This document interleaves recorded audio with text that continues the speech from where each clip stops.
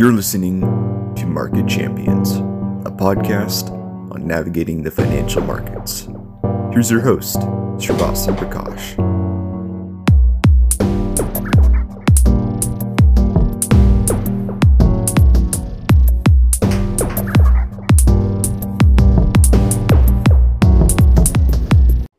Hey guys, welcome back to another episode of Market Champions. Today we've got one of the big guns in the investment industry, an investment legend. We've got Raoul Pal, co-founder and CEO of Real Vision. Thank you so much for being on the podcast.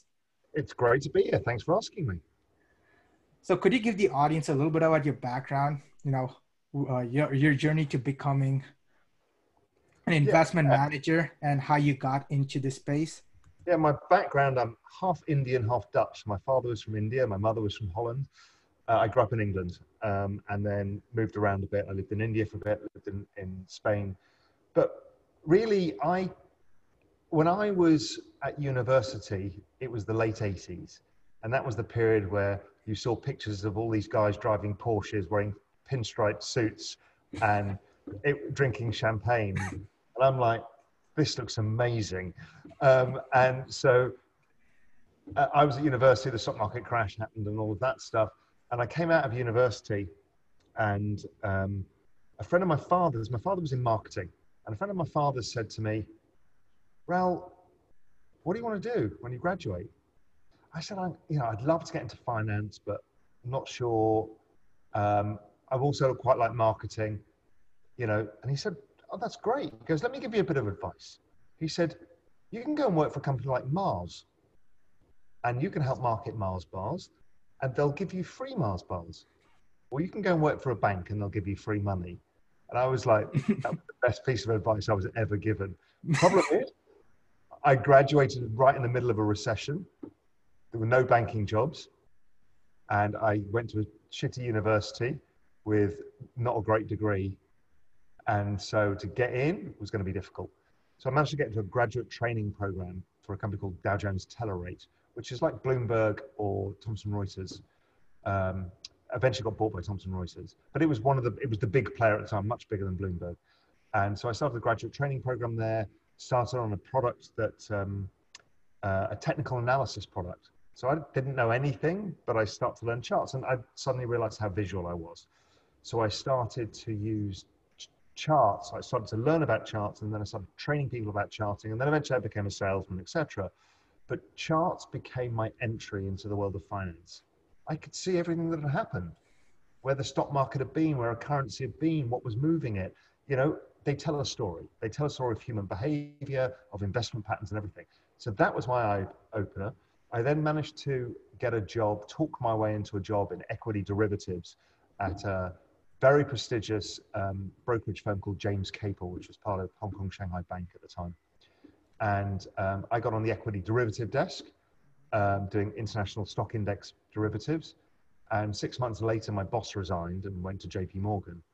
And I was made head of the desk, not really knowing what I was doing, but I was a pretty good salesman. And so that grew over a while. And then I moved the whole team to NatWest, another big UK bank. And then eventually I got poached by the partner running equity derivatives at Goldman saying, I've now, at this point, suddenly become the hedge fund guy. So hedge funds were a growing business. My boss at NatWest, who'd just come from Morgan Stanley, said to me, hey, Raoul, what do you want to do now?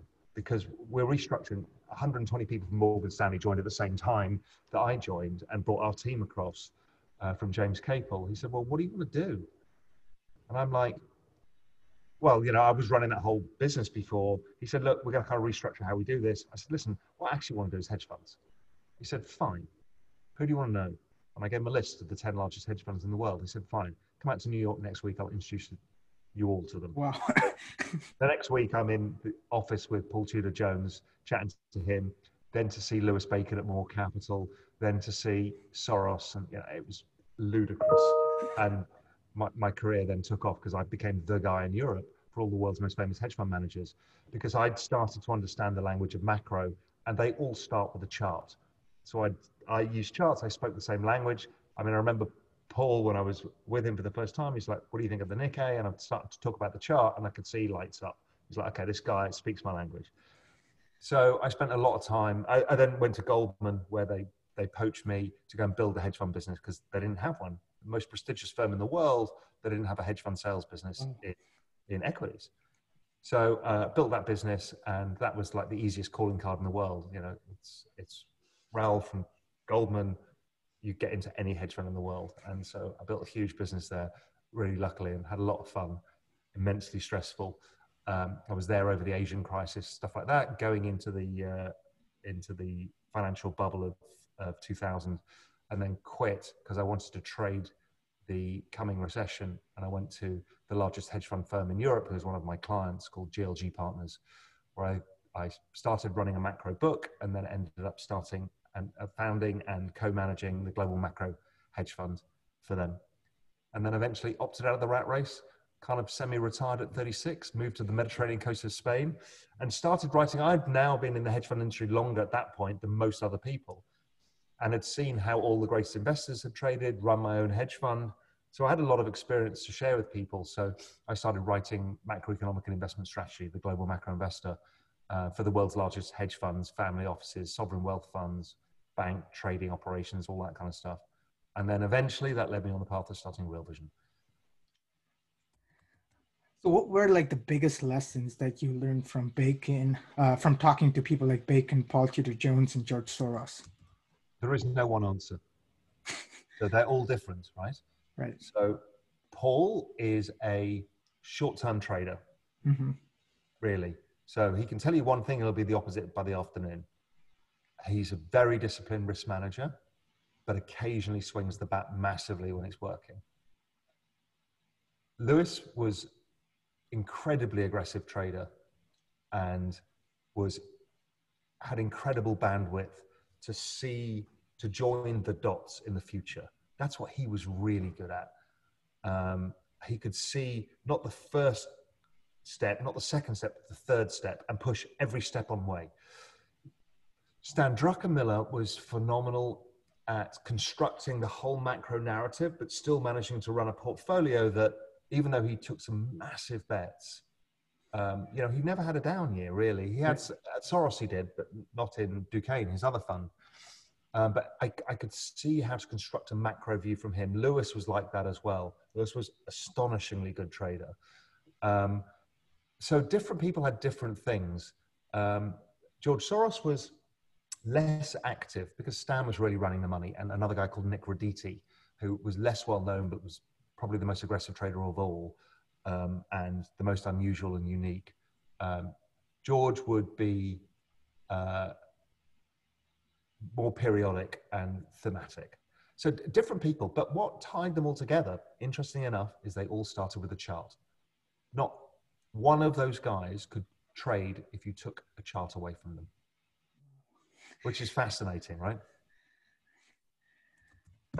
So I wanted to start off with your thoughts on the COVID crisis. So could you summarize the unfolding thesis that you posted in March on your Global Macro Investor for those who might not be familiar with it? Yes. So recessions and economic crises almost always come the same way. They start with the initial realization, which is the liquidation phase, where everyone's like, oh, I need to change my my risks. That was what we got into March. Then after that, you get what's known as the hope phase. It's not going to be so bad. We'll be okay. But because economies move slowly, everybody extrapolates it's going to be okay it takes a while for the data to unfold. Right. Real damage to be seen. Then it goes into a final phase, which is usually the major part of the bear market, whether that's economically or whether the stock markets and stuff follow through. In this case, I looked at that and realized that the issue here is we were going into the largest economic event of any of our lifetimes since the Great Depression, with the most amount of debt in all recorded history. And a crisis like this, which is a pandemic where economies are held back by behavioral patterns of people and governments, they basically stop the ability, but they restrict economic freedoms in order to control the virus. And that's a payoff, trade-off that, I don't really want to argue about, but that's what it is. And, you know, your parents don't leave the house and they spend less because they're worried about getting a virus. You know, all of this stuff goes on. And what that means in economic terms is the revenues of the economy fall. So sure, some tech companies, etc., do well, but basically bread and butter businesses lose revenue. Right.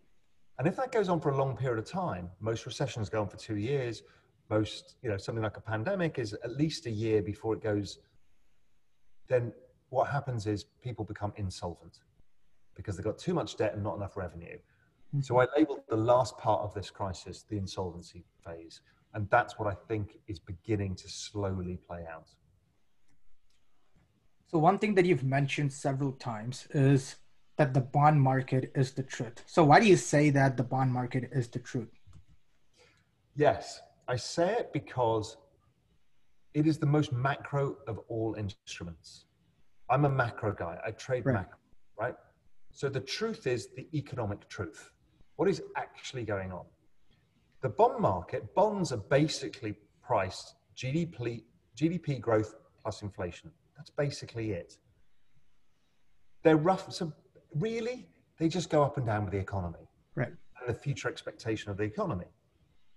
So they, for example, have been flat in yields for a long time. People say it's the central bank, but the central bank hasn't been buying a lot recently. It's the fact that they're saying the economy is not recovering fully. Mm-hmm. So they are the truth. Equities and foreign exchange and commodities all have elements of economic cyclicality, but then they're driven by other factors too. Right. Earnings, corporate earnings, future earnings expectation, future economic growth expectation, future inflationary expectations, future margin, all of these things. And they tend to be more behaviorally driven because there's no narrative in bond markets for individual investors, but there's a narrative in Tesla and there's a narrative in Amazon that people latch hold of, the storytelling. Commodities tend to have supply and demand as drivers plus the business cycle. So they can be skewed by external factors. And currencies are the most complicated of all. Very simple because we all understand what a currency is. Bloody difficult to forecast because they're what's known as Bayesian distributions, which means that they have multi-factor variables that keep moving around. So one minute it's interest rate differentials, next minute it's mergers and acquisition flows, next minute it's portfolio investments, next minute it's inflation expectations, and it keeps morphing all the time. Right. So have you read this book by Stephen Malaby called, I think it's the one on hedge funds. I forgot the name. So actually he's written a story in that where, so what Greenspan wanted to do was he wanted to cut interest rates and he expected this to stave off inflation expectations. So therefore, the long end of the yield curve would actually go down. But what happened was due to people like Michael Steinhardt, they had these large leverage bets on the long end of the curve. What they all did was they all sold off the long end of the curve and it actually went up instead of going down. So do you think stuff like this still has an impact on the bond market? No, because the structure of the bond market has changed. The speculative flows were a much larger part of the bond market years ago. Mm-hmm. Now, the real bond market trade is two people, banks, three people, banks, insurance companies, and pension funds. As this baby boom population gets older and older and older, their weighting to bonds goes up. So speculators have a smaller part of it. Yes, they can drive it around a bit, but generally speaking, it's now driven by other participants. Got it. So some of the trades you've been taking during this time was you've mentioned that you're long dollars and you're short the banks and AT&T. So could you discuss the thesis behind these trades? They're all the same trade. So it's all in the insolvency phase. It's all insolvency. So where is the biggest debt issue? The biggest debt issue is foreign borrowers of dollars. Right. So the euro dollar market. If they default on those dollars get wiped out. So it means there's a shortage of dollars. So the dollar goes up. Mm-hmm. Who lends all the money in the economy? It's the banks. So any insolvency, they're either going to lend less and their margins fall, or they're going to be hit with insolvencies by all these restaurants and cinema chains and whatever going bust. So they have to deal with that. So that is why banks, AT&T is the world's most indebted company. Now, I don't think, I don't think the banks go bust in the US, and I don't think AT&T does. But that doesn't matter. What we're playing is, what is the economic impact on these particular instruments, assets over time? And it means that they will probably fall in price. Got it.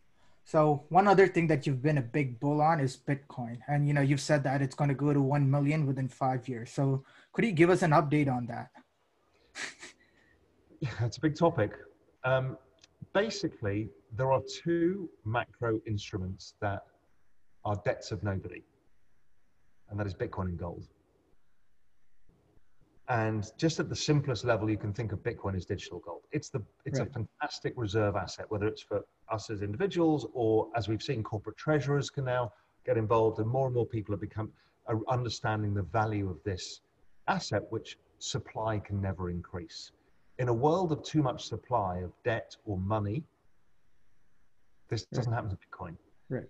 So it's basically a demand-driven instrument only, which is fascinating. We don't have many of those. So in a world where there is excess printing of money and excess issuance of debt, the relative value of Bitcoin rises over time.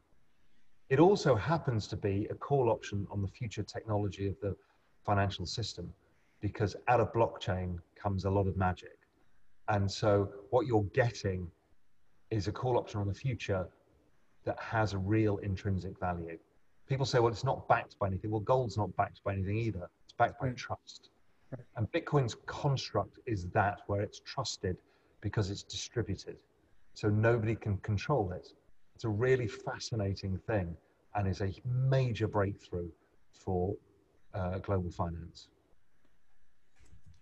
So I wanted to move to more of your investment framework. So could you describe your investment framework or investment philosophy? The investment framework starts with a secular thesis.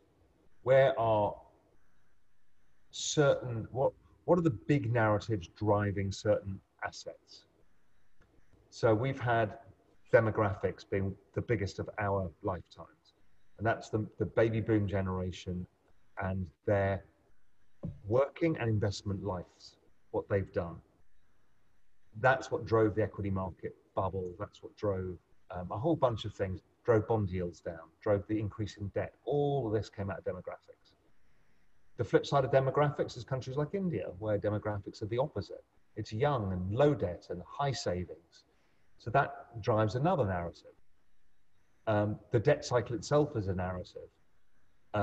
So you look at these big picture narratives, and the really secular ones, and then within that you'll have the secular cycle of commodities, the secular cycle of currencies that generally correlated. So things tend to move in secular cycles, kind of 10, 15, 20-year cycles. Mm-hmm. Within it is the business cycle. The business cycle is, you can show, what's amazing is most economists in the world never forecast recessions. Why? Because they use a linear model. Right.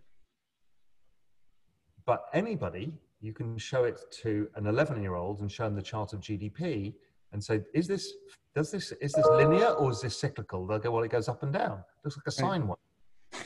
No, it's a cycle. Of course it's a cycle. Right. Anybody who says otherwise is an idiot. So it's a business cycle. So study the business cycle. When you dig into the business cycle, you find out that it actually is the largest driver of asset movements. So when you look at the S&P year on year, bond yields year on year, copper year on year, emerging markets year on year, the dollar, they're all basically driven by the business cycle. So that gives you a structural framework to understand where you are. So now you've got all of this. Where's all this? So you start looking where you are in the business cycle. You can use something like the ISN, gives you a decent idea, or the ECRI or something like that.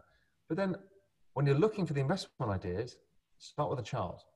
Why is that doing that? Why is the Turkish lira at all-time weaknesses today? What does that mean? What's going on? Could that affect something else? So then you start weaving all of these narratives together and looking for when everything comes together is when it becomes super interesting. Usually in macro, the fastest accumulation of returns is in the downside of the cycle, because the upside of the cycle tends to take 5 to 10 years. The downside tends to take 18 months to 2 years. But the movement in that period of time is massive. Right. So concentrated returns over a short period of time, which is why most macro guys tend to do better over the down cycle. Of course, there's other great upcycle plays that can play out over time. Yeah, India, the Middle East, there's a bunch of these places that can be very interesting over time. So I look at the big secular narratives. What is really driving the global economy? Globalization being another one, technology being another one. Then you look at what are the impacts, deflation, driving of asset prices, debt bubbles, all of these things. Then you look at secular cycles of assets. Where are we in the real estate cycle? Where are we in the commodity cycle? Where are we in this? And then where are we on the business cycle? And that gives you, out of that, all the opportunities. And then the charts are your way of seeing it all. So do you use charts particularly like for timing, or do you use it for like, you know, sort of finding the correlations between different assets? Like how do you use charts? Like how do you personally use charts? I will often just go through charts and just look at what is the monthly chart saying? Is there some odds that I could get out of that? Does it look like something's going to move one way or the other? Am I missing something? Is that consistent with what another asset's telling me? You know, if the Canadian dollar's going up and commodity prices are going down, why are they doing the opposite things? Are they not correlated? Is something I don't know about the story? What is happening? So they give you the texture of everything that's going on. I then look at the correlations between different assets. I look at the correlations with the business cycle, and then I use them for market timing. So I use them for everything. So one thing that you've mentioned for tracking the business cycle is the ISM PMI. You've written about it in a book called The Global Macro Edge, and there's a video on the Real Vision channel on YouTube as well. So what else do you watch on the business cycle other than the ISM PMI? I've got like 3,000 charts. But basically, it's all variations of the same thing. Is something leading right now in this cycle? Is something lagging right now in this cycle? Is something indicating where this ISM may go? Or the ECRI, which is a weekly indicator that's useful? Or the market PMI surveys? Or whatever it is. They're basically all proxies for GDP. All I'm trying to figure out is where the economy is going. Right. And what's driving it at this point. So, you know, some points into inventories and other points it's the real estate cycle and the other point. So it always changes. So I'm always looking for what those things are. What's moving it? What are the knock-on effects? What's this going to do to inflation? What's this going to do to bond yields? What's it going to do to equities? What's it going to do to commodities, etc.? Could you talk a little bit about your European bank nationalization thesis and what the impact would be on the European markets and the whole European economy? It's the same thesis as the dollar, the same thesis as the US insolvency, right? Right. Problem is the Europeans never recovered from the last crisis. And I've been pointing this out. The ECB basically backstopped the banks in terms of debt and took all of the crap off their balance sheets and not allowing them to go bust. But the equity prices look like they're all going to zero. So how do you have all the bondholders still being made whole by the ECB and the equity going to zero? It means they're going to transfer the ownership, probably of the banks, onto the central banks. And what that means is then they can bring lending back and they can change it. It's actually advantageous in the end. Doesn't mean the government run good banks, but I'm not entirely sure that they'll run a bank because we've seen the rise of the central bank digital currency. Right. And that's basically a way for central banks to act as the banking system without a banking system. So then it removes all the risk of leverage in the banking system. You allow a DeFi layer, not DeFi, a fintech layer on top for all the financial services that we need. But basically, the direct supply of money in and out of the central bank into the hands of individuals and businesses can be run by the central bank. So I think that's coming. And I don't think it's the catastrophe. Getting there might get pretty bad. And I'm not sure it's particularly good for the euro. Right. Um, Wouldn't this be like repeating the mistakes of the Depression? Because during the Depression, the Federal Reserve nationalized a lot of banks, and then eventually a lot of people blamed that for the Depression, and they contrast the Depression with 2008 because while the Fed did bail out the banks, they did not nationalize any of them. well, So the UK did, and so did Europe. So, y- the Germans nationalized some of theirs. The UK did. So it happened. I think that the difference here is this central bank digital currency. We might be rebuilding the entire financial architecture from scratch. I think it's very interesting. What does it mean? Is it good? Is it bad? I don't know. But it's going to be a complete overhaul of the study of economics and the monetary system and the system of government itself. Because I can give you a different interest rate to me. I could say, well, you need a positive interest rate because I want to encourage you to save because you're young, and I've got more savings, so I'm going to give you a negative 5% interest rate. Now, the power of that versus putting money into the banking system and hoping they lend it, then they have to figure out what they can risk, what they can't risk. They've got to deal with regulation. All of that, it goes away. So it changes economics into behavioral economics, where you have incentive systems that you can craft. right. I can award you something and not me something. I can take things away. I can tax us directly at source. This is a massive change. Like, people aren't getting Huge. their heads around how big this is. But basically, we can throw away everything we've ever learned. Because we know that the monetary system is coming to the end. We know. The central banks know it. But that's why this push for digital currency, because it changes everything. Wouldn't you suggest that the central banks would try and print and then sort of bandage away the crisis again? Because that's what I believe Luke Gromen has talked about. The Fed will have to print the mostest and the fastest because when all the dollars come due, someone has to supply them. It's going to be the Federal Reserve. Problem is the Federal Reserve can't supply a South Korean corporate. The problem is there's two sets of banks in the way and another central bank. So it's actually not that simple. So I don't believe in Luke's arguments. But I don't think it solves the problems, this central bank digital currency, right, because it's still a fiat currency. Right. But don't forget, in that world, Bitcoin is another digital on-ramp and off-ramp that works seamlessly in a digital currency world. I mean, that's, it gives us the chance to vote with our wallets by going to our digital wallet and shifting it to Bitcoin. So right, I think it's pretty positive for us to be able to cite. The central banks are always going to be central banks. They're always going to screw this up. Eventually, maybe it moves to Bitcoin as the reserve act. Who knows? The point being is the experiment's not over yet. We've got a much bigger experiment to come.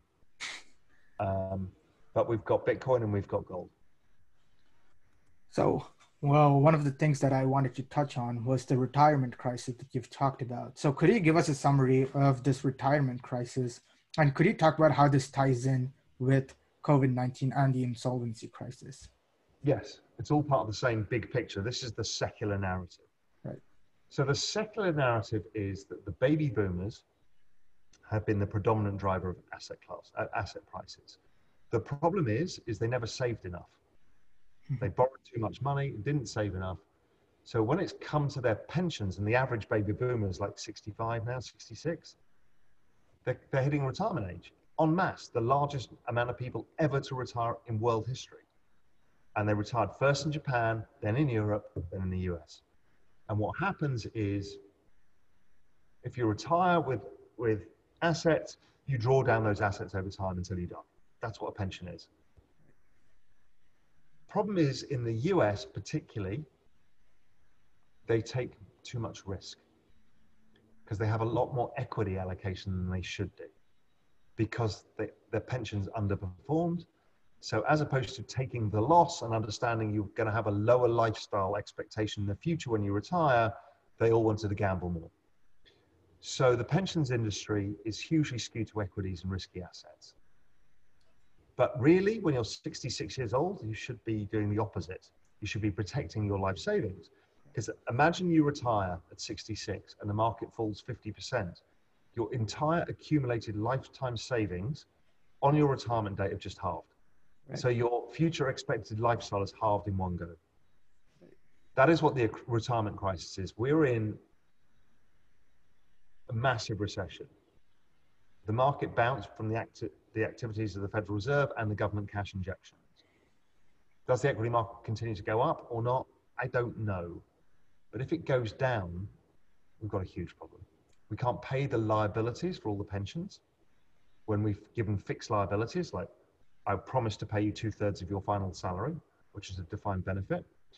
And the defined contribution pension system, which is how much have I put in, fluctuates wildly on when you retire and what your assets you have. If you have it all in cash, it can't be taken away. It can be inflated away, but it can't be taken away. Correct. By market losses. And market losses come quicker than inflation losses. So I've been warning people about the amounts of risk that they're taking, because it is no inconsequential matter to halve, the average recession in the stock market on average falls 50%, to halve people's life savings on retirement. And this is the richest generation of people in all history. Correct.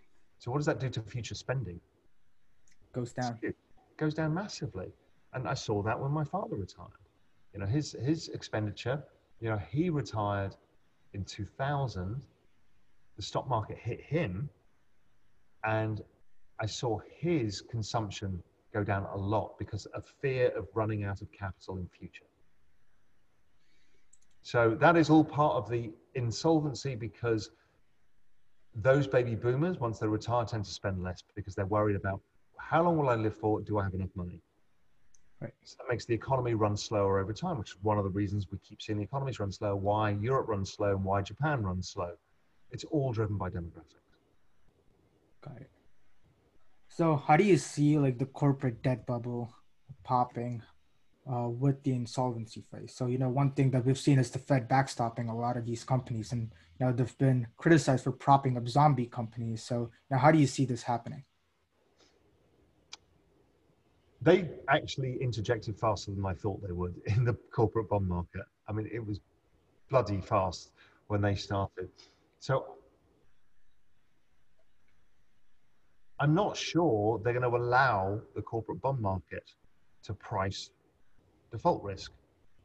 Accurate. So let's go back to Europe and look at the European banks. What happened in the same situation? The equities went to zero. Right. So I'm watching the share price of GE, AT&T, Ford, General Motors.